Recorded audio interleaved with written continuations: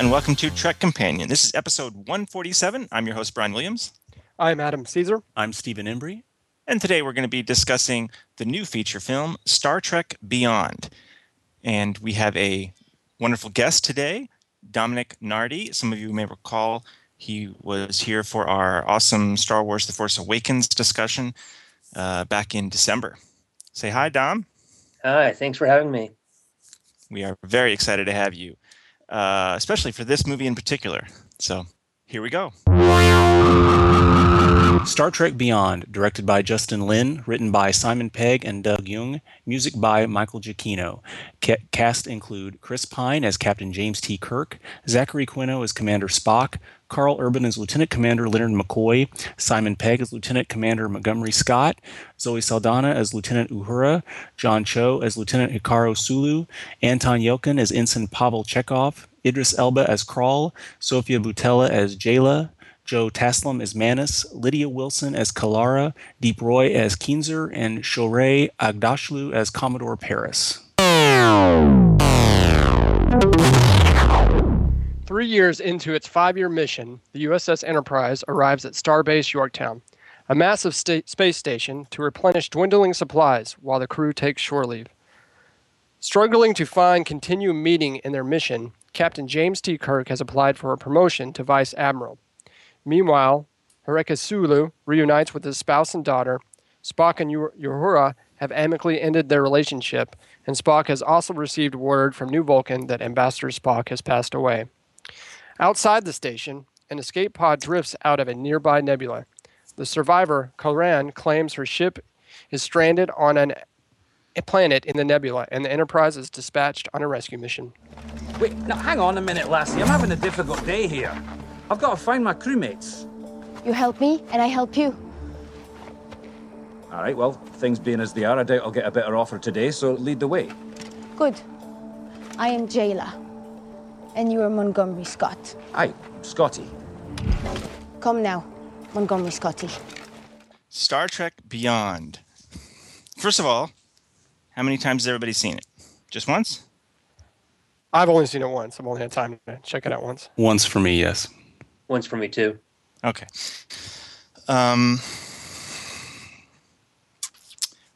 Was everyone, let's see.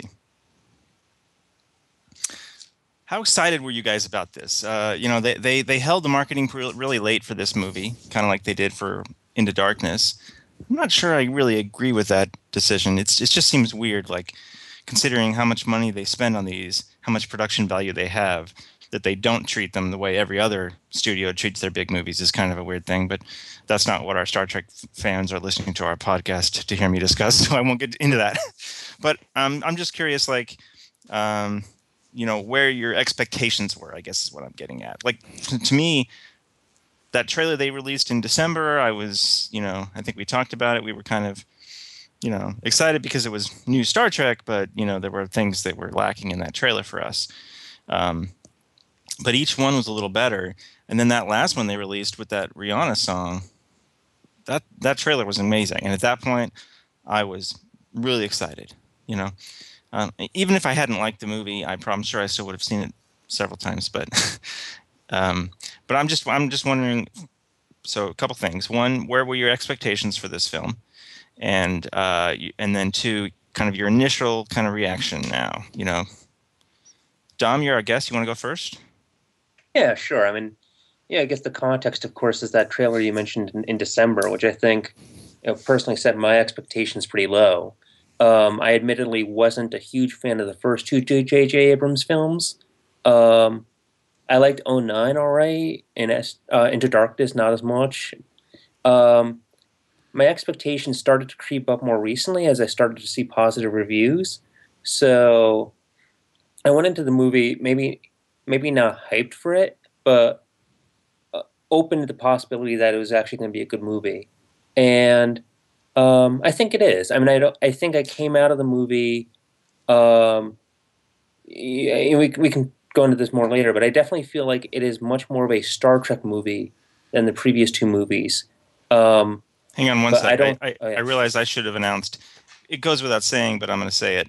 this podcast is going to be full of Star Trek Beyond spoilers. We're assuming if you're listening to this, you've heard it. So, I mean, you've seen the movie, listeners. So, if you haven't seen the movie, stop the podcast. I'm sorry, continue, Don. Oh no, of course. So I think it's a better Star Trek movie than the other two movies.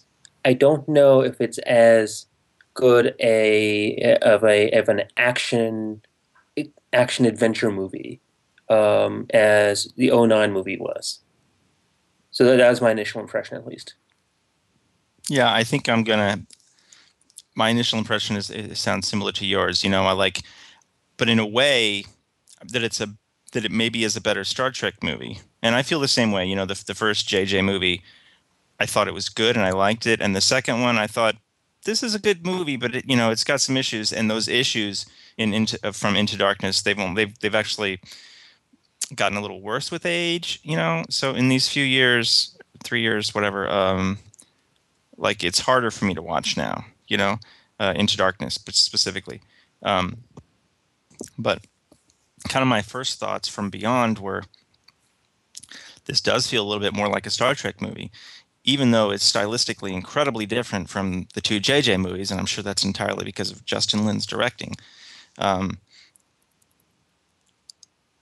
Even if I look at the 2009 Star Trek film and think maybe that's objectively a better movie, I think Star Trek Beyond is the most rewatchable of all three of these Kelvin timeline films. I have a feeling I'm going to be watching Beyond a lot, in a way, because it feels a little bit more Star Trek, and because it doesn't have some of the things that that still bug me in a way. Watching Vulcan destroyed or something from the first one. So yeah, that's something that I kind of want us to kind of keep in mind as we're talking about this. Yes, this is a Star Trek podcast, and the only people that listen to this podcast are Star Trek fanatics, and we love you all. But I think that when it comes to a film like this that is marketed and intended for a lot more than just the Star Trek audience, because if they couldn't get more of that audience, they would not be spending $185 million making a movie. We would have little $40 to $60 million movies like all the ones we had before JJ. And that's one thing I love about all three of these movies, especially this one. I love the production value. If they didn't have more people than just Star Trek fans going to see them, they wouldn't be spending this money. So I do think it's fair and in fact even important that we all try to also evaluate the movie kind of objectively, just as a film, not just a Star Trek film. Mr. Caesar, what were your initial impressions? Initial impressions are probably similar to and your expectations as well. Well, my similar impression, I guess back in December, I wasn't too excited about the trailer. It took me a while to get excited about the trailer. I think I remember us telling you in like April or May, I was like, I'm not really all that into, because I think we just had one trailer at that time, and I just wasn't really into it.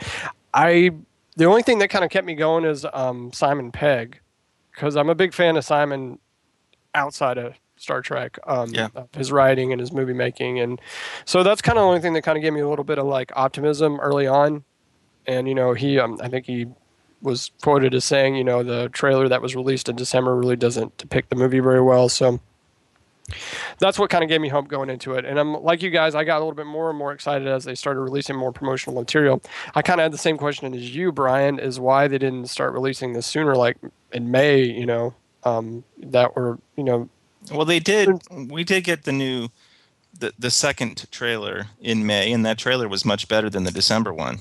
And that was when I went to that Paramount fan event, remember, that we talked about. Right. And that was in May. But yeah, I mean, it seemed like a lot of stuff came out. But most movies of this kind of budget, they're doing stuff a year out. Sure. Sure. When was the first time you heard about Force Awakens? When was the first time you heard about Rogue One even? Yeah. Exactly. My initial impressions of the movie, I think I would agree with you. I liked the first Star Trek movie that JJ did. I liked the second one. I thought the second movie, Into Darkness, was a good movie. but a bad Star Trek movie. So I know that kind of sounds weird, but it's a good, really good action film. It's just not a very good Star Trek film. So that's kind of how I feel about Into Darkness. Beyond, I think I'm pretty close to you, Dominic, and Brian, that it feels more like a Star Trek film. They take some themes from, I can definitely see themes from The Wrath of Khan, Star Trek 3, The Search for Spock, and there's definitely a lot more relevance to the original series. So I think overall I did enjoy it. The one thing that still kind of bothers me, and this has been going on with Trek for a long time, is like they keep making bottle movies. I kind of, and we've kind of had the same ending, at least 3 times now, where the Enterprise just bolts off and second star to the right. And I know that's part of Star Trek, and that's part of Well, but hang on, the map that was not the intention. Remember, now originally this film was completely different. It was totally different. Roberto Orci, the writer of the previous ones, he had written the third film. He was very briefly going to direct it, and it was more of supposedly it was much more of a continuation from Into Darkness. I don't know if if there was some big Klingon war, but that was definitely completely different, And when Paramount and Bad Robot just either decided they didn't like the script or they were scared of Orci as director. We don't know those details, and we're probably never going to get them. But at some point, they completely abandoned everything they had. JJ hired Justin Lin, and they started completely from scratch. Sure. Justin spent a weekend with Simon and Doug Young, the other writer, hashing out kind of some of the story stuff, and then Simon and Doug went off and wrote it. So... Well, what I was going to say is, like, yes, it's a bottle film, and that's just me personally. I'm not saying it's a bad thing or a good thing. It's just me personally. I would like to see some sort of continuation. The only thing that I've kind of heard is there is continuation themes in this movie. Kirk, his father, Spock, his world. So those themes have been prevalent through these first 3 films that have been directed and produced by JJ. So I'm kind of thinking. I'm seeing that they might do that. They might continue that in the 4th film, or it sounds like they are, because there's been, I guess, I don't know if it's official that Chris Hainsworth is going to return as George Kirk. So that's what kind of gives me hope for the future. You didn't much care for. You thought Star Trek Into Darkness maybe wasn't a good Star Trek film. Why would you even want them to continue that? Well, that's I guess that's my point about Brian. That's kind of a silly question, because I'm a Star Trek fan, so of course I'm going to go see the next Star Trek film. No, there's plenty even before Into Darkness that I didn't care for that much. I still go see Star Trek films. That has nothing to do with it. So Star Trek Into Darkness, it sounds like we're all kind of like there's some issues and stuff. There is one thing I love about Star Trek Into Darkness that I will always love: the production value. I don't think we're ever going to see another Star Trek movie look and feel as big and expensive as Star Trek Into Darkness. Beyond certainly does not. But what I think is interesting here is, I think beyond all these things you're talking about, like Spock Prime, and some of the other stuff you mentioned, you could basically drop Star Trek Into Darkness and just watch 2009 Star Trek, and Star Trek Beyond would almost be a better sequel to 2009 Star Trek than Into Darkness. I can see that. Yeah, I can see that. Can I have a quick question? Whatever happened to the Klingon War from Into Darkness? Was there like a comic book sequel or something that explained that? Because that was a big plot point in Into Darkness, and they don't address that at all. I don't know of anything. I was just curious if anybody. I haven't heard anything. Steve, have you heard anything on these lines? No, I haven't. No. Well, Steve, so what were your kind of expectations and initial impressions? Well, I think on the whole, we're kind of on the same page about this. I thought the first teaser sucked, back last year. It was like, oh boy, generic action film with Star Trek in the title is what it seemed like. But then, the trailers improved. I read a little bit about the film, nothing like the whole plot or something like that, but enough to interest me more. And so my expectations crept up as it went, and I really did enjoy it. I thought it was pretty much what you said, Brian. I thought it was maybe not as good as a cohesive, objective, whatever that means critically, film as the first J.J. Abrams Star Trek film. But I thought it was very entertaining and definitely a good. And like you said, I think the reason for me that it also seems like a good Star Trek film is a couple things. One, we're here at the 50th anniversary, and it definitely has all this classic original series vibe to it. Yeah. There are all these little, and not just the one-off lines that if you really know the original series, you can appreciate as kind of tongue-in-cheek and stuff like that. But there's a lot of the feel of it, very early on there's that, and then some of the interactions and just something about the look, the way the uniforms are, I don't know what, just everything like that. And second, I think in a way, you have this Kelvin timeline, which a lot of hardcore fanatics aren't a big fan of, that we've deviated from the Prime timeline. But the fact that the Prime universe Spock and Leonard Nimoy is in some way, shape, or form in these films, and it's not just throwaway. And in this film, it's not throwaway because it affects Zachary Quino Spock, throughout. You have it's spoken of. There's at the beginning, the middle, the end. It's throughout, and you see images and all this kind of thing. That it does connect it to the universe we know, and for big fans, that adds an extra emotional component to it. At least it did for me. Acknowledging Leonard Nimoy's passing and so forth. So I think all those things together. And with a little bit of, it's not like Enterprise was the best Trek series or something like that, but you have some. It was amazing. They had Enterprise references. Yeah, it's. I mean, it's not just the ignored stepchild. It's the ignored stepchild's cousin's neighbor's right. nephew. and in reality, in this universe, it's the only thing beyond the references to Prime Universe Spock that we can have because they share that history, and it's in there. And I think all that stuff together makes it so entertaining and an enjoyable Trek film. I really dug it. I liked it.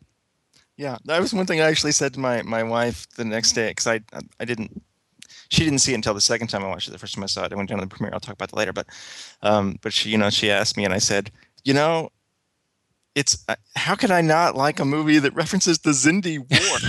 Yeah, and I'm like, nobody's going to understand that, and like, no, the New York Times film critic is not going to say that. But so does that imply that he was on Enterprise? Yeah, it kind of does, doesn't it? They were the only ones that really did. Yeah, fight the Xindi. So yeah, I mean that's what I was wondering. Does that kind of imply that was he? Yeah, I guess he was on Enterprise with Archer. Uh-huh. Well, and then he said he was in the Romulan War, which would have been sometime later. So I assume he's probably higher rank. It makes sense that he would have been a much lower rank. Younger kid. He probably would have been a kid with the fight in the Xindi.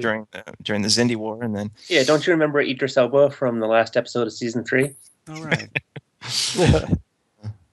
I did want to ask, would that trailer that we were all disappointed with back in December? Again, there's a part of me that's just like, this is Star Trek footage I have never seen before. That makes it fun in a way, but yes, I had the same feelings, like generic action, whatever. But if we had known then, again, folks, we're just assuming you've seen the movie. Spoilers. Okay. If we had known then that like Beastie Boys Sabotage was featured so prominently in this movie, would that have made any difference to that December trailer? But I'm just curious, would that have made a difference to you guys? Would it have made it seem like it was less generic as a trailer? Maybe, but why even use it in the trailer? I mean, because if you totally keep it out and then drop it into this movie, and we haven't seen it since 2009, then it's like, oh yeah, it's like a little nugget, or something. Versus, oh, that explains why they stuck it in the trailer and blah blah blah. I don't get it.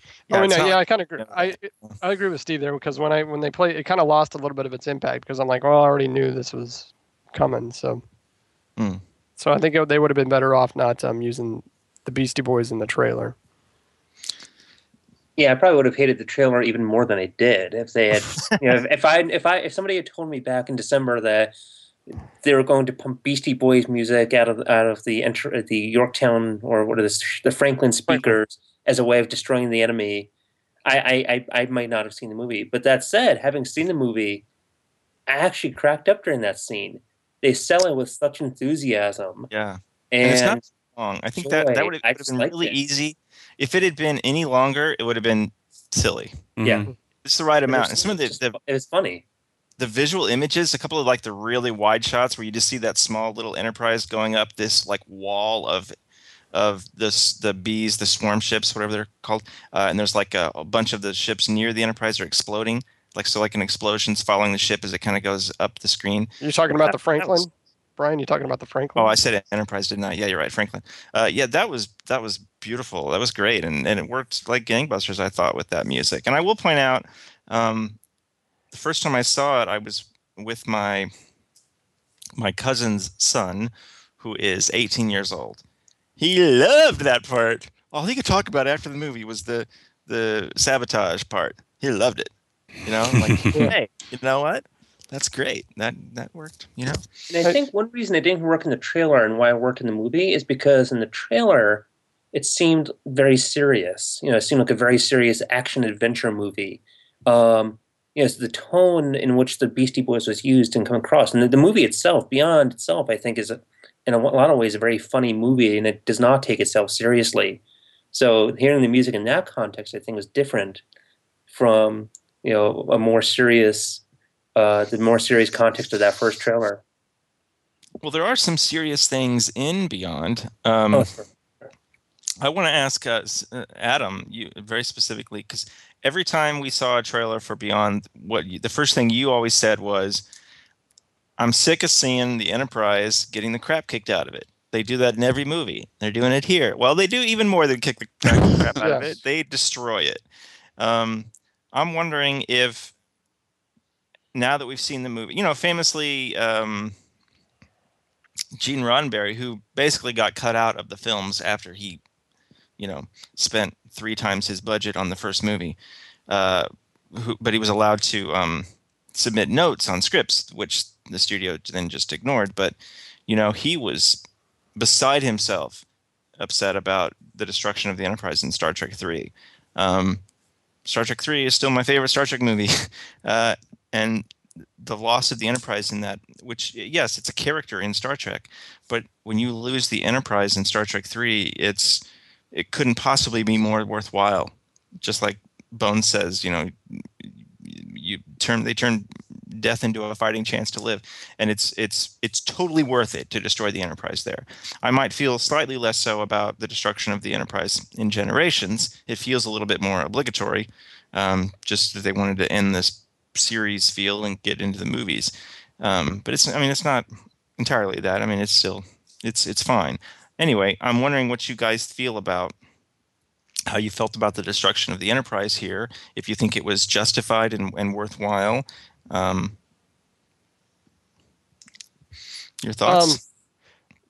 Well, yeah, my complaints about the Enterprise is, you know, you mentioned it hasn't felt like a character in at least the first 2 movies.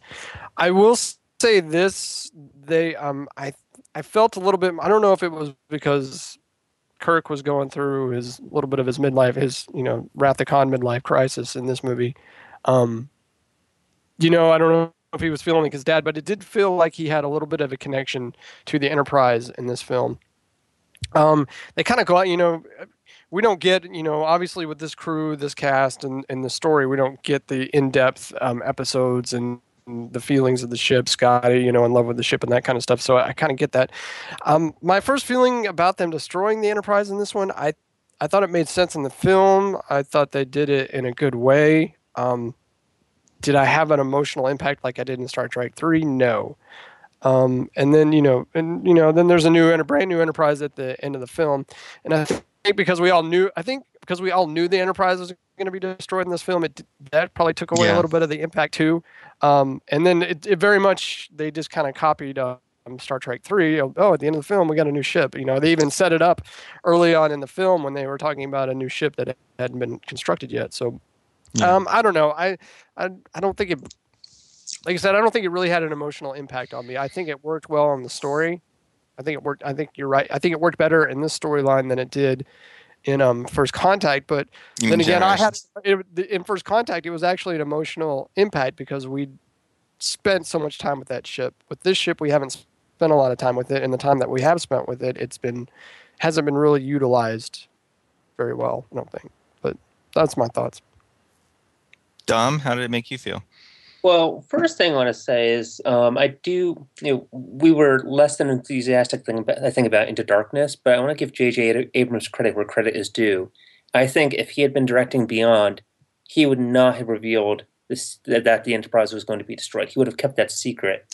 And I think that would have made it much more impactful. They didn't really show that like in a trailer. They showed it getting the crap kicked out of it, but officially, in the trailer, Justin Lin basically came out and said it in a couple of different interviews. Yeah. And I think it was more like, I don't know, maybe the way they mentioned Hikaru Sulu is gay, even though it's a tiny thing.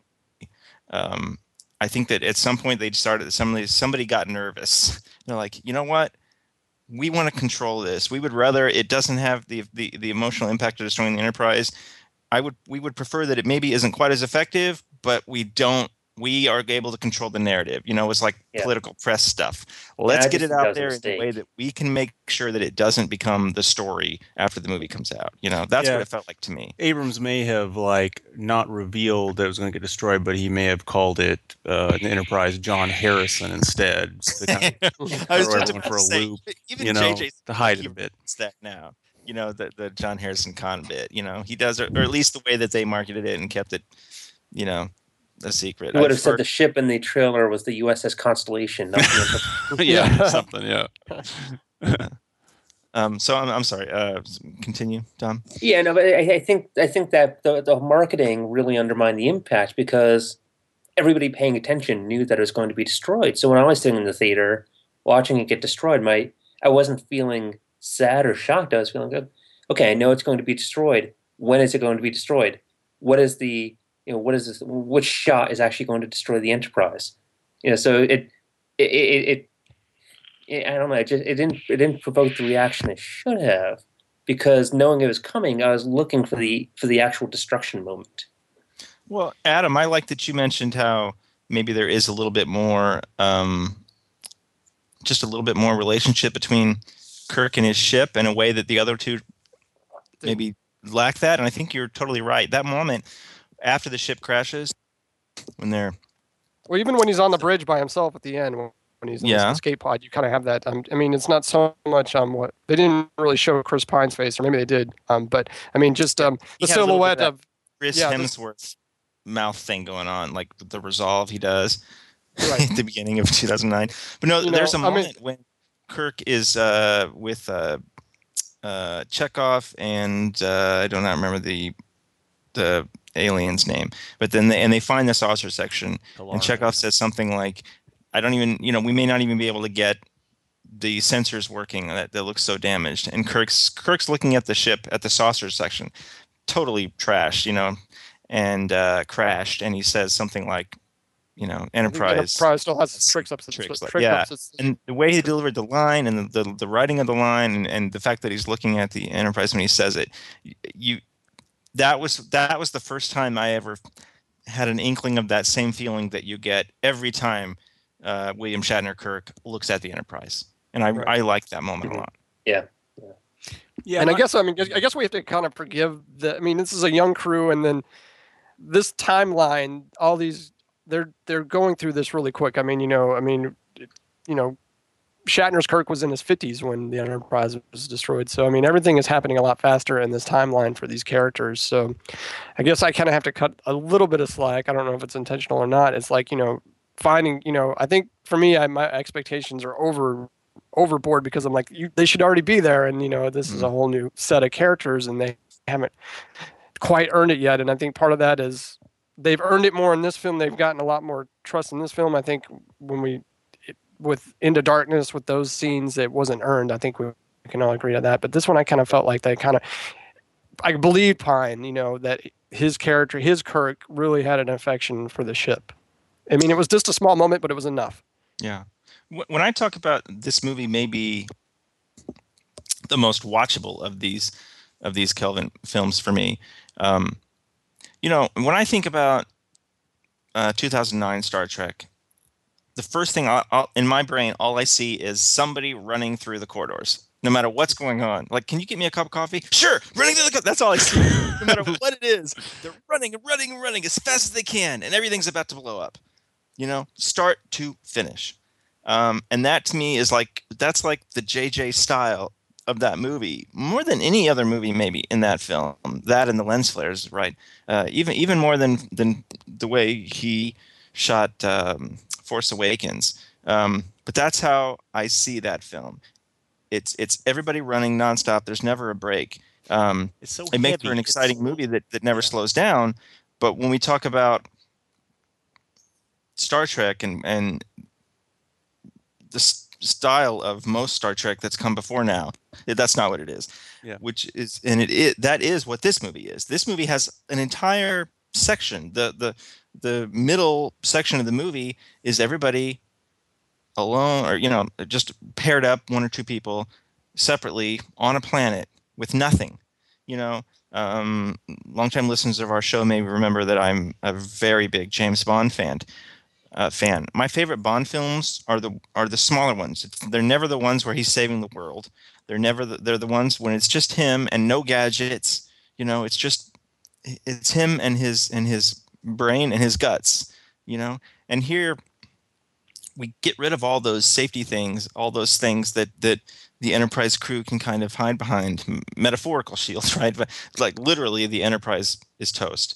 And even the strength, they talk a lot about strength and unity, but even then, most of the bridge crew aren't even together for most of the movie, But that whole section, it really feels like it's taking its time. But if you think about it, it's still really, really fast. The amount of time that this whole movie is still super fast. It's a 2-hour movie and it flies by. From the time the movie opens, which I've also, as a separate thing, talked about how much I'm a Trekker, not so much a Trekkie, so I believe in this universe. And a lot of my favorite episodes are the ones where we just see ordinary life. That's literally how this movie opens. Although maybe it puts a little tear in your eye if you dream about, oh, I wish I could live on the Enterprise. Well, this makes it look like living on the Enterprise might be kind of boring. There's no holodeck on this one. Yeah, that's the dilemma that Kirk is going through. Is maybe there's a little bit too much routine. But from the time it opens till the time Krall attacks the ship, it's really short and it's really fast, and a lot of stuff happens there, but it's fast. And even after they're on the planet, it's this wonderful duality between Justin Lin and J.J. Abrams. So we have a camera that's just showing us two people. It's taking its time. We're getting a little bit of character stuff, but and that's more like the micro level. But at the macro level, the movie is still really flying by, And when I talk about it's so rewatchable for me, that's what I'm talking about. I watched it 4 times now, and it's been out for only a few days. And it was just as much fun for me the 4th time. Does that make sense? Am I explaining this poorly? Yeah, it makes sense. Yeah, it does. I said, does that make sense? Am I explaining it poorly? Steve said, yes. Yes and yes. Yes, it makes sense. How do you guys feel about Krall? Now, the first time I saw this movie, my biggest complaint, the first thing I said that was a negative for me, was I didn't really understand his motivations. I did not understand the villain's motivations. With each subsequent viewing, it made more sense to me, and I saw they actually had a lot more stuff in there to explain it. But it seems way more subtle to me and I would still probably, if I'm talking about it objectively as a movie versus a Star Trek movie and a Star Trek fan, objectively as a movie, I think they should have made his motivations more clear. I think that was one of the weak things in the movie. As a Star Trek fan, now that I've watched it multiple times and I hear those lines and all that stuff starts to make sense to me, that doesn't bother me so much anymore because it's there. And it doesn't matter that it's so much that it's not so that it's more subtle than it should be. But objectively as a movie, I think that was a kind of a weak point. Did that Did the villains' motivations, were they clear to you guys immediately? Generally, how do you think Krall stacks up to the heavies in other Star Trek films? I agree totally with what you said. I questioned the motivations were not very clear. I get it in retrospect, and that's fine. But because it wasn't particularly solid, I mean, he's tough and all that, whatever. But because it wasn't particularly solid, it makes him kind of, just average villain to me for a Trek movie. His motivations kind of reminded me of, oh my goodness, Star Trek, not the Insurrection, the villains in Insurrection, where, his motivations are one thing early on in the film, and you find out it's really about revenge. Yeah, and that's kind of what Krall was. I don't think he I'm was. going to disagree with you, but continue. Well, I mean, Krall. I mean, you kind of feel like Krall's motivation early on is just to fight back the. I don't know. It's just to fight back the domination of the Federation, and then you find out later on it's really more about revenge and just destroying that because he was left on this planet. But overall I would kind of agree. It's the motivations, the character. I like the actor. I thought he did a good job, but I don't think the character was very well fleshed out. They could have done a little bit more. Also, on a side note, is like, why do you build a large space station next to a nebula that you have no idea what's in it? So, okay. So the first time I saw it, when I felt like his motivations were very weak, I did just think it was more of a revenge thing.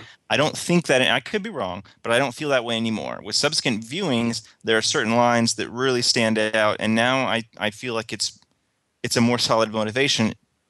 It just should have been more clear. Now I feel way more like he feels, Krall feels, Edison feels.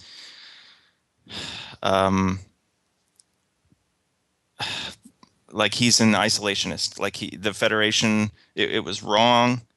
Kind of like those people on Enterprise who felt like, if we hadn't moved out into the universe, the Xindi would never have attacked us. I think that there's way more of that sort of thing. Like he's not exactly a xenophobe, but he thinks that making peace, as he says, breaking bread with our enemies makes us weak and is holding our species back. And I really think that he feels super strong about that, way more so than revenge against the Federation. I think that makes feel that way at all. Yeah, I do see that, but I think it's just questionable just because it's so unclear. I think that's the problem, is that they made the motivation this kind of they skirted that line of making it feel like kind of like a revenge thing. Yet what you said makes total sense when you review all the dialogue and everything that went down. So I think it would have been better if they would have solidified that somehow. Yeah, plus Brian cheated because he saw it 4 times. It's true. He cheated. He knows the lines. He does way more in-depth knowledge of this movie. It's funny because cheater, Brian. We talk about this. Yes, I definitely enjoy cheating. Just a couple more lines could have solidified all this. Dom, what is your reaction to? Yeah, I agree with most of I think what you all are saying. I want to take a slightly different tack on this. Hopefully this won't go into too much of a diatribe, but I think... Are you going to say that Krall is a Republican? No, we have Republican listeners. I don't want Brian. No, not that at all, actually. Make the Federation great again. No. So what I was going to say is that in the original Star Trek movies, those were all set during the Cold War, and a lot of the villains were foreign powers. Like the Klingons were, another superpower. Some, the Romulans, and even the Cardassians. So most of the enemies the Enterprise faced were foreign soldiers, and so it was a very different framework. You had your occasional madmen and your cons and stuff, but I feel like the villains in the original series were addressing a different world.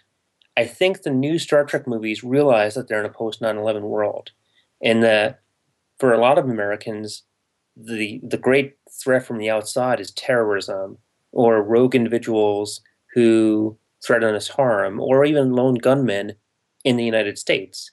And if you look at all three of the Kelvin timeline movies, The villains have been lone individuals, or for Nero, his group of miners, but he wasn't a soldier; he was a miner, Turn seeking terrorist, kind of. some. Well, he was on a mining ship, so it's more. He's kind of more like a, I guess a very powerful mining ship. But you have these individuals who are not traditional military, seeking revenge against the Federation for one reason or another. But that said, I don't think the villains. I think in all three of these movies, I don't think the villains have worked. And one of the reasons why I don't think they worked, I think they're trying to be socially relevant and trying to get at this zeitgeist of terrorism and lone gunmen. But I don't think they work partly because I think it's a very weird threat. Like with a lone gunman, it's a very individualized threat. Every lone gunman has her own motivations for doing what they do. Terrorism is also very complex, where you have people joining these organizations, and they're not soldiers in a government swearing loyalty to a government. They have so it's more complicated, and it's I think for it to work, I think you really do have to develop the character. Like, you really do have to understand Krall's motivations for him to work. You can't just say, "Oh, this guy is an agent of a foreign government," and that explains everything. You need to understand what makes Krall tick. I think I would disagree with the label of lone gunman, at least. Well, I mean, I can see in Into Darkness, if you're talking about Harrison a little bit, but ultimately, the villain that at least launches Harrison's series of attacks is really Peter Weller's character, Admiral, whatever his name is. Yeah. I mean, and that's from within. That's from within, and I within the Federation. I mean, within Starfleet, even more specifically. And I think that you could make the argument, if we think of Krall less as Krall and more as Edison. I think you can make the argument that it's kind of the same kind of thing. I think he thinks in a weird way that he's doing something right for humans, and I mean, it's nuttiness. He's literally planning to kill everybody in Yorktown, millions of people. But I'm just saying, he was a Federation captain. Oh yeah, no, I don't mean to say that he is necessarily somehow foreign. I mean, I think, but I guess what I'm saying is that for like Star Trek 3, for example, Kruge appears on the screen. All we know about him really is that he's a Klingon, and the Klingon Empire is a foreign government power, and that's really all the motivation you need. This is pretty much a great power politics game. We don't need to know why Kruge is seeking the Genesis device. We don't need to know his backstory, and whether he's married. But when you're talking, but you're saying here we do. With Krall, as you said, with Krall, there's something.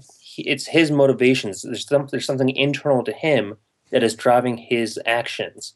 And I think when that's the case, when he's not just a soldier taking orders, and I think you really do need to get at his motivations more.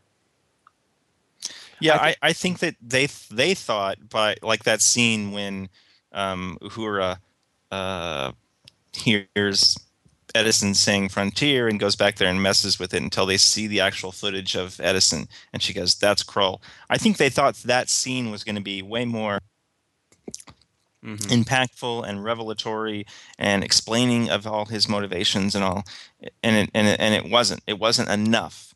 I think that they had the right idea there, but they were being way too subtle. I think that it, like you're saying, I think it needed far more detail to work.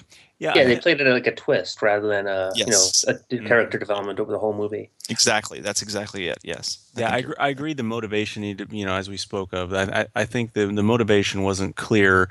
But I do want to say that I'm glad this point came up, because I think in a way this is one of the primary reasons, in kind of a sneaky way, why this movie is a good Trek movie, and specifically why it's a good.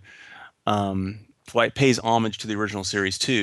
We look back on the original series and we kind of take for granted these things. Like we all know stuff like they're referencing Vietnam War and civil rights and all this kind of stuff, and it's so old news now that we just kind of throw it away. But really, when Trek is at its best, it is socially relevant. And you know, in the time we live in right now, things like Brexit and things like, you know, a primary candidate, you know, the Republican candidate right now and his views and all these kinds of controversies surrounding how xenophobic should we be? Where's the threat? Is the threat from within? Is this kind of stuff? That's the world we live in. And if a movie can bring up those issues and not knock us over the head with it, you know, but that is what Trek is, and that's what the original series was. And for me, I think that adds to why this movie feels right as far as being in the original series kind of vibe and being, you know, a good movie for the 50th anniversary, given the context we're in. We've talked a lot about, well, I guess I want to talk about the Franklin just very briefly. You know, I think that it's interesting. So we've talked a lot about thinking of this movie as a Star Trek movie in a way more than these last couple, and that's allowed us to enjoy it. I wonder how much of that is just that they created a little bit of history there. Mm-hmm. You know, we've said we love that they mentioned the Xindi and the Mako and all that stuff, but this whole thing about the Franklin, and you know, we get a little bit of kind of the Federation absorbing the Makos after, you know, pre-Federation going into Federation. We get a little bit of that history, and the ship has been there, and helping this film, and in a weird way, the Kelvin timeline fit even more into the Prime timeline. You know, that's the kind of stuff that. So I guess the Franklin stuff kind of made it fun, and I think that. I don't have much else to say about it but that, I guess. But real quick, hey, what did you guys think of the design of the Franklin? I mean, has anybody read or why it wasn't closer to the Enterprise? Because it's an NX class. I like that it was. Well, NX just means experimental. The Defiant was NX. I got you. Okay. Yeah. I think. But I mean, they said it was the first Warp 4 ship, so I think they got a little bit mixed, because I thought NX Enterprise would get up to 5. Yeah. So Enterprise was the first Warp 5 have come out earlier. You know, this would have been an earlier ship. Pre-Enterprise. Right. So the fact it was still the implication is this still would have been flying around the same time, and I think it was Trek Core. If you're really interested in this, folks, if you have any question, if you think that they didn't think about it, go check. I think it was Trek Core has a fabulous article on how this all fits into the Trek canon and the timeline, and it totally works. And they're not reaching; it all makes sense. It's clear that the writers were thinking about this stuff. But the implication, I think, is that the Franklin would have been.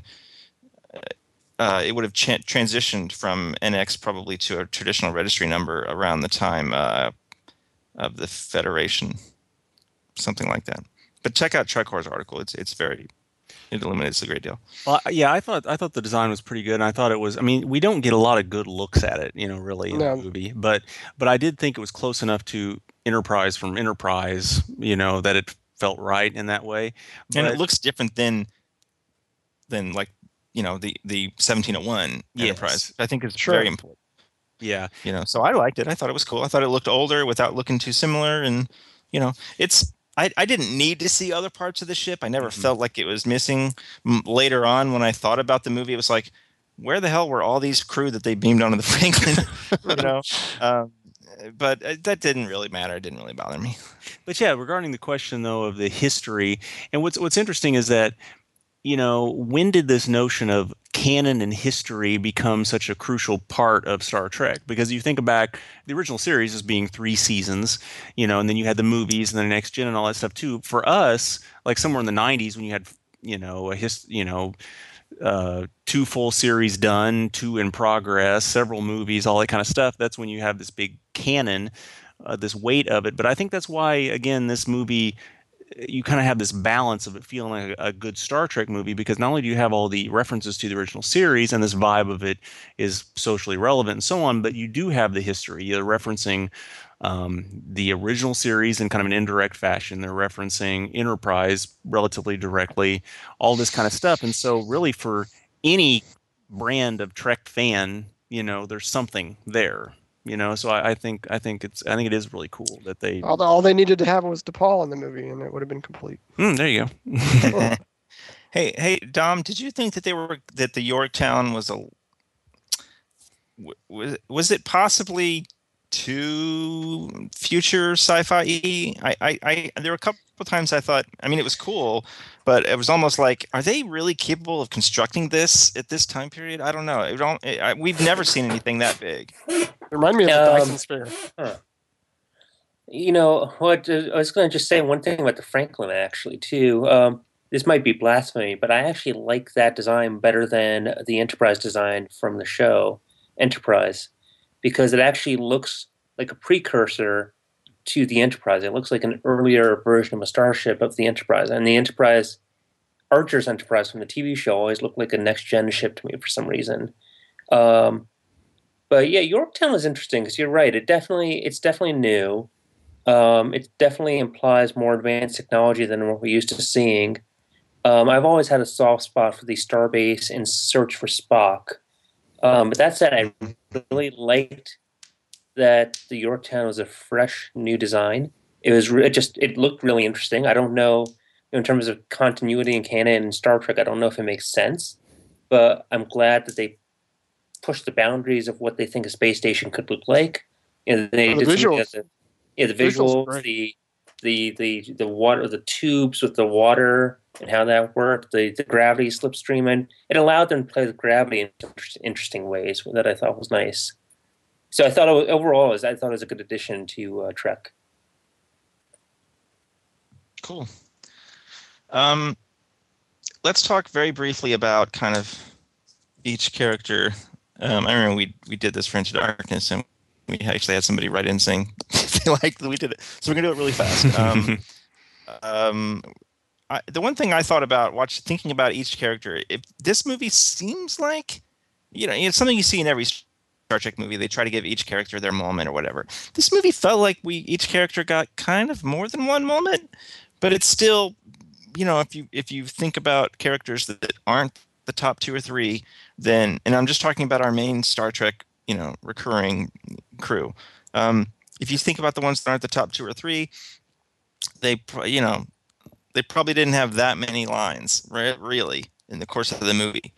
But the one thing I was thinking about, like, I mean, there's not really any change for Chekhov or not really for Sulu. We see an aspect to his life that we never saw before, but we don't see that we don't really see the character undergo any change. So it's he feels a little bit more fleshed out in a weird way, but we don't.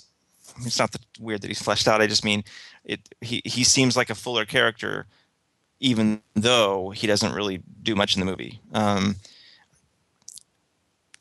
I didn't feel like any of the characters were shortchanged in a way that I think I remember feeling that way just a little bit, because I think part of it was just we were all surprised in JJ's in the 2009 Star Trek that it seemed like the triumvirate, instead of being Bones, Spock, Kirk, had become Uhura, Spock, and Kirk. At least that's what it felt like in probably both of Star Trek and Star Trek Into Darkness. But this movie, it really did feel like Kirk, Spock, McCoy to me. I don't know that McCoy really goes through any kind of changes, but definitely, they set something up for Kirk at the beginning. This feeling of captaining the starship has become routine. Maybe I should go upstairs. And then by the end, he's made his journey. Spock has his own journey where he's thinking about quitting Starfleet and Uhura so that he can repopulate the species. So we do see a little bit of progression with those 2 primary characters. But so I'm wondering if you guys feel like anybody was shortchanged, or if I'm missing that maybe some of the smaller guys did get some kind of progression. And two, do you kind of agree with me, or am I wrong about it feeling a little bit less Uhura Spock Kirk and more Bones Spock Kirk? I kind of feel like it was a little bit more Spock McCoy because they were paired up there. Yeah. Yeah, it was interesting pairing. You just had those two. You had Kirk with Chekhov. So Chekhov, I think we got a lot more about in Chekhov in the first half of the film. You could speak more to that, Brian. And I kind of felt like his character dropped off in the second half. The kind of the same with Uhura. I mean, I guess Uhura, she was important in this movie, but it didn't seem like she was as prevalent. I don't know. Like I said, I might have to see it again. I will see it again, and I might have a different opinion, but it's just kind of like my impression. And then, Sulu, he kind of felt like the secondary characters were more heavy in the beginning.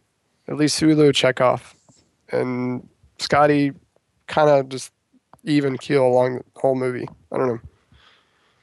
Well, Uhura was the one that realized Krall was Edison. That's significant to the narrative.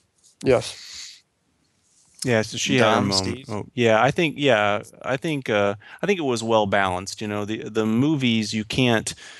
You have to make a choice as to what characters get the attention, and it's usually the prominent ones, the captain, and maybe one or two others. And so I think this movie did well because it did. I agree that it did bring the focus back to Kirk, Spock, McCoy, again, coming back to more like the original series. I think it was great to put Spock and McCoy together for so much of it because that added to that flavor and so on. But I do think that the other crew weren't entirely ignored. They all had their little moments, which I think is really all you can expect in a feature film. Yeah, no, like I think splitting them up kind of helped because you were able to bounce around to different stories, and and it wasn't like kind of like, oh, we're just going to go to a Sulu now just to go to Sulu. I mean, all these scenes moved the story forward, so it didn't feel like somebody was shortchanged or wasn't getting enough time. Yeah, I mean, I pretty much agree with everything you said, but I do. There are two, in terms of characters, 2 points that really stuck with me at the end of the movie more than the fact that each character got their moment or their screen time. I was actually really impressed by, one, these characters acted like adults. That was actually a big complaint of mine, especially from Into Darkness, where you had Uhura and Spock arguing about their relationship on an away mission, which was just incredibly unprofessional. And, same with Kirk, who is basically depicted as a frat boy for the first 2 movies. And beyond, Kirk is a captain. He might not be our William Shatner, but he's a he's a mature adult commanding a ship. These people. I could believe Sulu, Uhura, and Chekhov and all of them in these movies. I believe that they could crew a starship and that they are competent. So that's one. And then also, I'm just glad that none of these characters were disserviced, and actually I think they came off pretty well.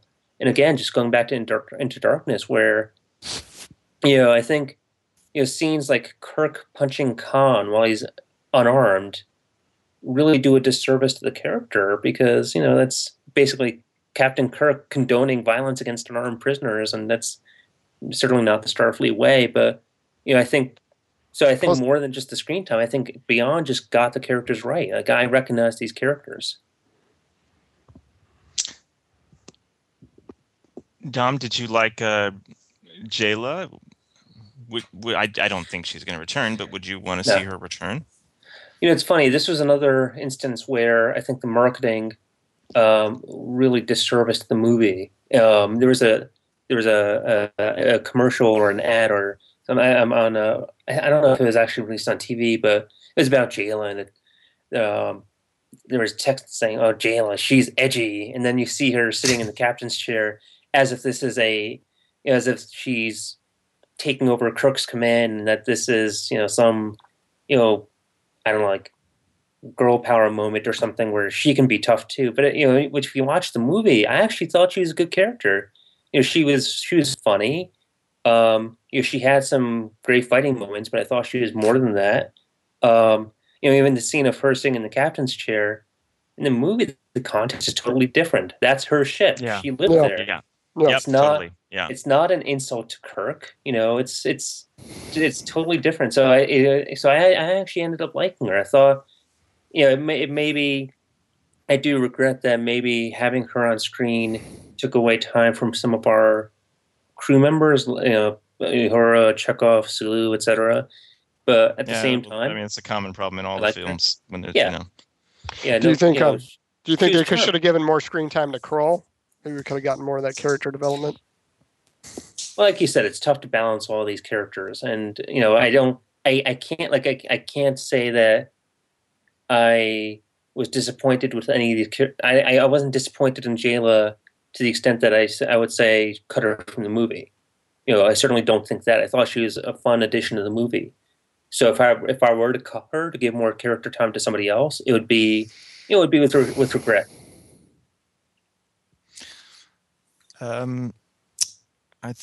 We've certainly just hit on this topic repeatedly, but well, you know what? Hold on. Before we do, what's the movie about? Michael Giacchino's music was such a big part of the last two. I am a huge fan of his scores for both of the last two, and I like his score a lot in this one. I feel like I'm saying the same thing I said about John Williams back at Force Awakens. There was a little bit of me that was disappointed, only in that I remember literally walking out of 2009 Star Trek, kind of humming that main theme, dun, dun, dun, dun, dun, dun, that one, and then even Into Darkness, there was that piano thing, like at the hospital. This movie, I didn't have any of those. I felt more like there was just more variations on the existing themes, which is great. I mean, I thought it worked very well in the movie. Same exact way I felt about John Williams' Force Awakens score, but it wasn't as much. I wasn't as excited about just listening to it on its own or anything. Are you guys into the music at all? I mean, this I anything you have even to thought see about? the film again to kind of absorb the music. To be honest with you, I have to see a film a couple of times for that music to kind of absorb in. So I don't really have a good opinion either way. But I agree with you. Yeah, I do like the music in these movies. So that's my opinion. Yeah, I didn't really pay really close attention to the music, but I did have that vibe coming out of it that it worked. I think whenever it has that kind of feel, like I remember elements of it, I remember feeling like it contributed and didn't distract me from what they're trying to do, and didn't try to push me too far to the mood they're trying to create. But it was just right. It's not obvious by any means, but I think it feels good. So I do think it was effective, the score in this film. Yeah, it was actually. I thought the music was really interesting. Again, I've only seen the film once. I could be wrong in what I heard, but there were a lot of homages to the original series music, like the classic Kirk, Amok Time fight music. That was in there when Kirk was fighting Krall. I think in the original, when they were fighting on the Enterprise, I don't remember if they replayed that at the end. But I noticed a lot of little original series touches, very different from how they sounded in the original series, but definitely trying to capture at least the same beat, and so it. I thought that was interesting. I don't know if I'd purchased the soundtrack to listen the way I did for the 2009 film, but I'd want to see the movie again and just kind of pick out those original series homages and kind of see if I can match them up to the soundtrack, the original series soundtrack that they have. Hey, Brian, I have a quick question. So I think the only time that I really noticed when the Enterprise was approaching the planet, the music was kind of ominous, and it kind of reminded me a little bit of Khan. I could be mistaken. Yes. Am I correct in that the music? I don't know if it was similar to the Horner score, but definitely kind of that beats. I'm not saying like definitely it was like, one of the new themes is a Krull theme, and it is kind of this ominous, dark thing, and he uses that theme throughout the movie whenever we see Krull. And yes, the first time we get it, I think, is that time, the first time the Enterprise gets attacked there. I do remember noticing the music in that scene. So, yeah. All right, guys. The big question, we've probably already even flat out talked about it, but we certainly hinted about it. So, What is this movie really about? What are the themes that you think are most that they're shooting for and that are effectively used? Well, I think I mentioned this earlier in the cast. Is like there's themes that I see throughout these movies, and they're for me they're predominantly on Kirk and Spock. Is their kind of their coming of age, and we see this early on in the film. Spock struggling with Prime Spock's death and his place in the world, and his race almost being extinct. Kirk coming to grips with his father, his father issues of and who he is and why he's in Starfleet and all those kind of things. So those themes for me are kind of prevalent throughout the three of these films. I think they're magnified a little bit, definitely more in this film than Into Darkness. So it's kind of what these movies are about for me, is these characters coming into better focus. I think Dom mentioned earlier, there's a maturity about them in this film that you don't see in the first two. So those themes are in this movie as well. And then we can go into the territory. So I'll let somebody else go into like how it relates to society. I think we talked about that already too. Steve, Dom, anybody? One thing I don't know if I'm stretching with this, but one thing I picked up, and maybe this is because I'm going through a midlife crisis myself, but I thought the film actually touched upon midlife crises or existential questions. We have obviously Kirk very blatantly asking, what is his purpose in life? Does he want to just keep exploring? Is space just a vast nothingness? Spock's also going through a midlife crisis, deciding whether he wants to stay in Starfleet or go join the Vulcans. But Krall is also very much an example of this, in that his purpose in life was destroyed when the Federation started adopting a mission of peace and exploration. And even you could say maybe Sulu with his family. And John Cho mentioned that there were some cut scenes that dealt more with Sulu's. Sulu felt torn between his family and work, and or leaving his family on the Yorktown. And I think the film kind of just pushes you to ask, well, what do how do you face that? What do you do with that? And in a way, Spock decided it. Made his decision based on the fact that he felt like the Enterprise was becoming family, and he realized that it was a perfectly acceptable destiny for him to view the Enterprise as family. Kirk, I think became more just realized that he could be the guy who protected everybody. He could be the father figure, and Krall never found that, and that's one of the reasons why he went off into the deep end. He never found his purpose. So I don't know if that's really like a unifying theme or what it's about, but it just seemed like that was a common character theme for several of the main characters. Yeah, I think it's interesting because I think there's a couple things, and I think those are good points to kind of unify the themes, because what you have is you do have this arc over the course of the films, obviously the coming of age and what's one's purpose, but yeah, we definitely especially we see with Kirk and Spock the notion of what is my purpose? What do I choose to do? What do I choose to emphasize in my life, and where am I going?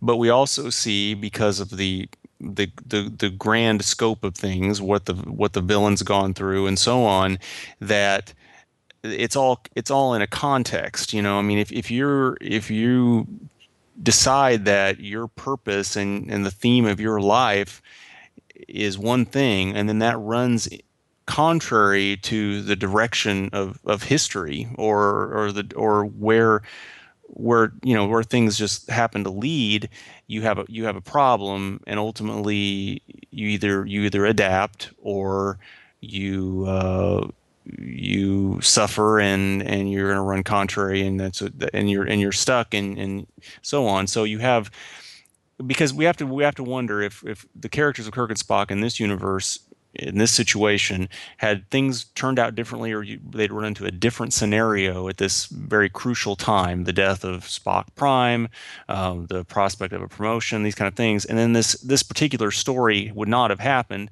what would they have chosen to do? It wouldn't necessarily, maybe they would have made a different choice. And then you have the choice. Yeah, there you go. The choice is made by Kroll, Edison, so on, and then what happens when you see that times are changing, society's going a different direction than you? How do you deal with that? Do you adapt? Do you make it work for you, or do you flip your lid and Try to kill everybody on Yorktown. Exactly. So, I mean, I do think while you have on one hand, it appears you have a couple different things going on there. I agree there with the kind of the direction Dom was going in that conversation. You can unify it all by having the notion of one's purpose in context of history. So they've officially announced they're going to do another movie. They also, announced that Chris Hemsworth was going to be returning to play George Kirk. Don't know how that's exactly going to work, but just very briefly, any general thoughts of what you would like to see what you would like to see in the next movie? You know, thinking about Beyond as a jumping off point. You know, where would you like to see them go from here? Dom? I really don't have a very clear sense because, again, as you said, Chris Hemsworth coming back as George Kirk. I have no idea what that means. Is it going to be set in the past, or are there going to be flashbacks? So they could go really in a lot of different directions. I would like them. You know, I think Beyond was a good start to making them feel more like Trek. I definitely would love for the next film to be more to engage more with. I don't want to say social commentary because that always sounds pedantic, but you know, maybe trying to feel a bit more socially relevant. It doesn't have to be Undiscovered Country relevant, but something that feels thoughtful and appropriate for our moment in history. You know, Brian Fuller recently said about the TV show. You know, there is a lot of stuff going on in politics today, and it'd be great if Trek could be a vehicle for processing that. And I don't know. So maybe that'd be my hope. I thought announcing Chris Hemsworth was coming back as the dead George Kirk was very thoughtful and not gimmicky at all. My initial thought was that, you know, let's capitalize on the fact that he's become a big star, you know, and bring, you know, naturally. But I will say that after seeing this movie, if the people putting this next movie together are some of the same people, you know, I have a little more faith in that they can make something quality out of it and interesting. Let's see, my thoughts. These were my fantasy thoughts. Is if they're going to be using George Kirk, and it kind of comes down to how they're going to use him. Like you said, it could be flashbacks, it could just be some random scene. But my thought is like, are they going to attempt to repair the timeline? Is that what this is about? So. I think that's interesting, and I do think there's at least a chance that it may not be as simple as go back and like a time travel within that universe kind of thing. It could be a parallel situation. So it's the mirror universe, mirror George. Yeah. I think it's going to be the evil George Kirk. Oh, or mirror universe. There you go. Yeah. So everybody, you guys all saw it just like traditional I assume 2K DCP. Yeah. Or did anybody see it? I saw it on IMAX screen. You did? Okay, IMAX. I did see it in 3D, and it wasn't my choice because it was converted, just because the timing worked out when my parents watched my daughter, you know, and we there you go, yeah. But it was fine. Yeah. Yeah, literally, there were 3 people in the theater when I saw it because I went late Sunday night. There were 3 people in the theater. It was me and like 3 other people. I know that's probably not good for the film, but I loved it because I love an empty theater. Yeah. Okay, well, I'm gonna do this really fast. I wanted to talk about the different ways that I saw it really fast. Okay, first I was that Wednesday night. I got to go to the premiere in San Diego, which was like an outdoor IMAX thing, which was an amazing event. I think I talked about that incredible fan event they had back in May, which was nutty, and this was almost as nutty. Aside from the fact that B. Joe Trimble sat behind me, and if you're a Star Trek nut, then you know who she is, and if you don't, Google her. she sat behind me, and I asked her if I could take her because I knew who she was, and I asked her if I could take her picture, and then she asked me to email it to her. She gave me her email. Wow. And I've had a couple of email correspondences with her. Sweet. It's awesome. Yeah, isn't that awesome? Did you post on the that anywhere, show? Brian? No, I didn't. She just emailed me today and asked if she can put it on her Facebook page or something. So Yeah, you should put it on the Twitter page. What are yeah. you doing? Yeah, come on. I know. She wasn't there like in an official capacity or something. Like she's not associated with anything officially anyway. But you know what I mean. I just felt a little bit like there's a private citizen putting up their picture up felt a little bit weird. But anyway, the point is that's the kind of situation this premiere was. Okay, obviously all the talent and stuff was there. It was a little odd. Conan O'Brien was like the MC sort of, and he's actually a very witty, funny guy. Anyway. That was the they had after they did all their like the red carpety stuff. By the way, they gave us like everybody there got a meal. I mean, it was tiny, but it was weird. It was cool. It was amazing. After they had the talent come out and they talked to them, little mini interviews and stuff. Actually, Nichelle Nichols was there and Scott Mans interviewed her, but that was before the talent from Beyond showed up. Anyway, they did a thing like, and oh, by the way, of course, there was a live orchestra playing the score to the premiere of the movie. But right before the movie started, the orchestra played like this suite of Giacchino's music from the 2009 Star Trek, while laser show was going on above our heads and a full fireworks show was going off over the water. This was on the outdoors on the bay, and this wasn't like a couple of fireworks. This was like if you went on the 4th of July to like the biggest place you could go to so you could see the big show. That's what this was. Wow. It was bananas. And then they started the movie. So that was crazy. It was a really awesome event. And then afterward, of course, we all got like swag, Star Trek swag, which was amazing too. So that was an incredible event. As a way to watch the movie for the very first time, maybe it wouldn't necessarily theoretically have been my first choice because it was outdoors and whatever. But anyway, so that was IMAX, albeit I assume the fakey IMAX, but that was IMAX. I saw it second time. I saw it in 3D. I didn't really necessarily want to. Listeners of our show know that I'm not a big fan of post-converted 3D, but it was the only time that worked out that was early enough that I could go to it before I had to go do a job. The 3D was fine. There were a few scenes where, because I'd already seen it in 2D, I'm just going to give you one example. The first scene in the rock quarry with Bones and Spock, all the medium close-up shots of Bones, like as he's talking to Spock about his injury or whatever, it looked like he was shot on green screen, and I'm sure that was because they have to rotor them out, one frame at a time. He wasn't shot on green screen, folks. They were in a rock quarry. It doesn't look like that in the 2D version, but it sure does look like it in the 3D version. There's like lines around his body and stuff. So that kind of thing kind of stuck out. It's nothing you would notice if you hadn't seen it regularly or whatever. It's not terrible, but it just reminds you, hey, post converted looks a little funny. That would not be my first choice to see the movie. Then I saw just a regular old 2K DCP like we all go to see. Honestly, that was probably I like that more than any of the other 3 ways I watched the movie. And then the last thing I did last night, I went and saw it on Barco Escape. So Barco Escape is this new format from Barco. So imagine a scope screen in the center, and then on the left there's actually another scope screen, and on the right there's another scope screen, and both of those screens are kind of turned out a little bit.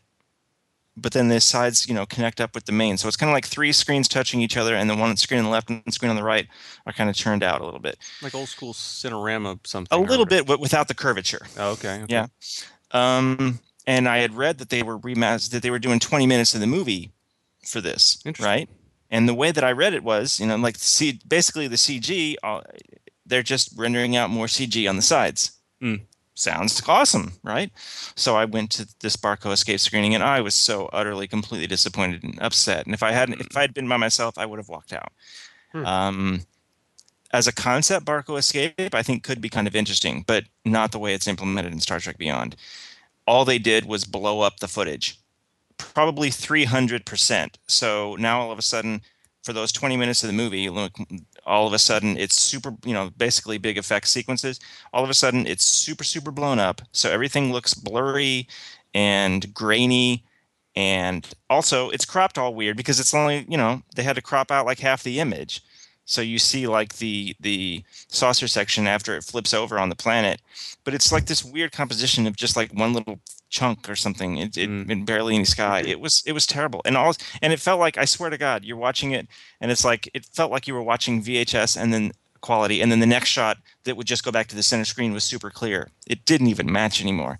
It was terrible. At the beginning there was some bad robot producer doing like a greeting kind of thing, like footage of him, and it wasn't JJ, and it wasn't Justin Lin for that matter. And I thought, wow, that's kind of weird. And then I saw the movie and realized why they're not really back in this, because it looked like crap. So do not go see the Barco Escape version.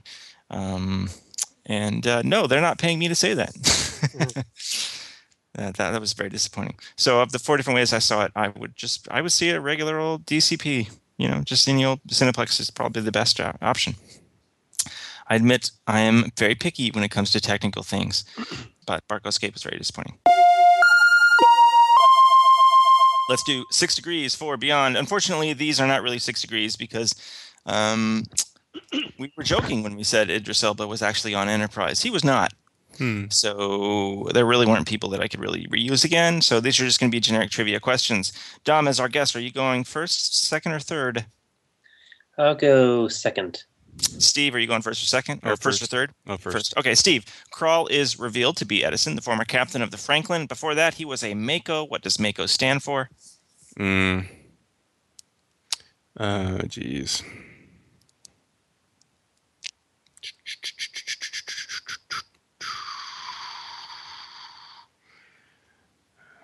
I don't recall. Dom? I don't recall either. Adam?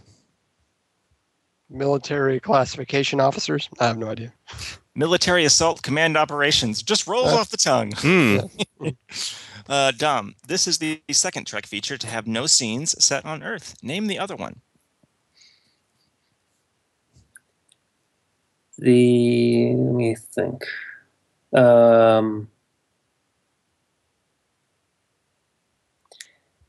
Pretty sure. Torn between Insurrection and Star Trek V. I haven't seen Star Trek V in so long, but I'm gonna say. Go climb a rock. I'm gonna say Star Trek V. No, they climb a rock. No. Remember all this stuff with the three of them climbing the mountain? Yeah. Beans. Oh yeah, Beans. that's right. They did. Yeah. And the marshmallows. I honestly Row your I haven't boat. seen that movie in 20 years. Adam? so. I believe it is Insurrection. You're correct. It's Insurrection. Yes. Adam, this is the third Trek feature to have no Klingons at all. Name the other two. No Klingons at all. Wrath of Khan Yes, one more, please. and Deleted scenes don't count, if that helps you. would it be the JJ Star Trek? You are correct. Look at that. Adam takes it 2-0. Look at that. Okay. Of course, we are massively over, but I anticipated that. Super fast. Last thing. We have to talk briefly about the new show. So they announced the title. It's going to be Discovery, Star Trek Discovery. Fuller confirmed that it's in the prime timeline, although, we still need to hear exactly when it takes place, I suppose, for that to be completely meaningful. But he did say prime timeline. And we also saw a couple minutes of footage of the ship that I think was probably supposed to be closer to final than they intended, than they let on now. But since some people complained, now they keep talking about it like it's just test footage. I think the design is cool. It's obviously a reference to that Ralph McQuarrie 70s thing. But is this enough to even pique anybody's interest and make you more excited, less excited? I like the title. The ship is a bit muscular. I thought it was very beefy. It was kind of a beefy ship, but it's A lot fine. of people say that about me, actually. Yes, I say it every day, Brian. Yeah. Not you. No, it was fine. I like the title if that's what they're going with. Star Trek Discovery, or if that's the name of the ship. I don't know. You know, haven't done quite that much research on it. But my initial take on the ship, it was cool, but it seemed kind of bulky. Make you more or less excited for the show? No change? No change. No change. Steve? I'll get used to it. No change, I suppose. I'm already excited about the series. Curious what they're going to do with that. I can't help but wonder, speculate. I mean, the rumors have been that since they're going to do small arcs, that they might do different time frames for each section. I think Fuller shot that down. Oh yeah, so that's not going to happen. Okay. Dom? So can I just say I'm very happy that they're not going to take the easy route and just come up with like the Enterprise J or another Enterprise ship. Yes, I totally agree. Just another starship that looks just like the Enterprise traditional design. I'm really happy that it seems like they're taking a few risks, even really small risks, with the ship design, the name, and that makes me hopeful. So I don't really. I was already pretty excited for the show. I think this maybe raised my interest a bit higher, but it was already fairly high. And again, I mentioned Brian Fuller's comments the other day. I think it was at San Diego Comic-Con, where he said he wants the show to be, politically and socially engaged. And I take that all as, hopeful, good signs. I talked a lot about, how hard it was for me, the first JJ movie and the introduction of this Kelvin timeline. And as a Trekker who goes on a journey, to suddenly feel like I was told that 700 plus hours of the universe I lived in never happened. It was like sleepless nights for months. It was very, very, very difficult. And I mean, I mostly got over that over time. It got better and better. But I hadn't thought about that in a long time until he said this, or actually I think it was whoever said that officially, like, this is Prime Timeline. And the second I heard that, some of that other stuff came flooding back, and I was so ecstatically happy. I was like a little kid happy. It was crazy. I was so happy because for as much as I'm enjoying, especially Beyond, but for as much as I enjoy these big budget Bad Robot movies, the second they said this new show is Prime Timeline, it didn't change the Bad Robot movies, but it completely changes your perspective of them. Because for one moment, they could have been Star Trek. They could have been what Star Trek is. And the second they said the new show is Prime, instantly the Bad Robot Star Trek features became anomalies, outliers, the alternate timeline that they really are. You know what I mean? Mm-hmm. Mm-hmm. It instantly changed my perspective on that, and I am very happy about that. Very, so very I'm curious. happy. And that's not a value judgment on whether the JJ movies are good or bad. I'm not talking about that at all. But I'm very happy to hear this is Prime Timeline, and I hope that it's really actually set, late enough that really means something. Like if it's pre-Kirk time, then that's kind of irrelevant. It doesn't work. You know what I mean?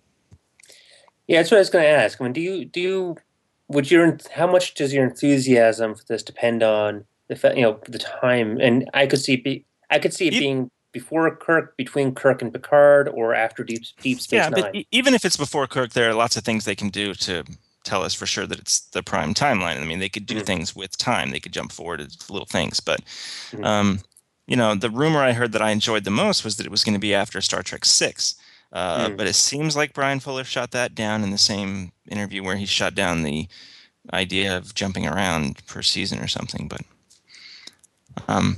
the truth is, it's been over 10 years since we had a new Star Trek show. And for as much as we love the movies, Star Trek is a TV show first. In a few weeks, we're going to be celebrating the 50th anniversary of the Star Trek TV series, not the Star Trek movie series, So I'm very happy about a new show coming along. I can't wait to get more information. I really want. I'm very excited. Okay, so we did better than our Into Darkness conversation. I recall that was closer to 2 hours, and I always felt guilty about that. I really did. I felt bad about it. So this is much, much better. If you are still listening to our podcast after 90 minutes, you are a trooper. Thank you. Dom, thank you so much for joining us, man. It was great. Please tell the folks where they can find you. I think you said you have an official review of Beyond Ups, right? Oh, thanks again. It's fun. Yeah, I have a small blog, Domnardi reviews.wordpress.com, or I think if you go to domnardi.com, it takes you somewhere and you can find your way to the reviews. Yeah, I have the first part of a review about Beyond and a second part coming out later this week. So, yeah, thanks again. Cool. Thank you very, very much. Gosh, I don't know. Maybe Rogue One, huh? 6 months? Yeah, I definitely want to see that one. Yeah. Steve and Adam. That's another Star Trek movie in the can. Look at that. I mean, yeah, All right, we have another Star Trek movie in the can and another one announced, so it's good. Yeah. It's been a good week or a couple weeks for Star Trek. Okay, so in 2 weeks we're going to be posting the next episode of our podcast. So not next week, 2 weeks. We'll be posting the next episode, and we're going to do In a Mirror Darkly Parts 1 and 2. You can follow us on Facebook. That's facebook.com/Trek Companion. Our Twitter handle is @Trek Companion. You can send us an email, trekcompanion@gmail.com. So thanks again to our special guest, Dominic Nardi. And thank you again to our listeners for spending, 90 minutes with us. And until next time, take it easy. Bye, guys. See you.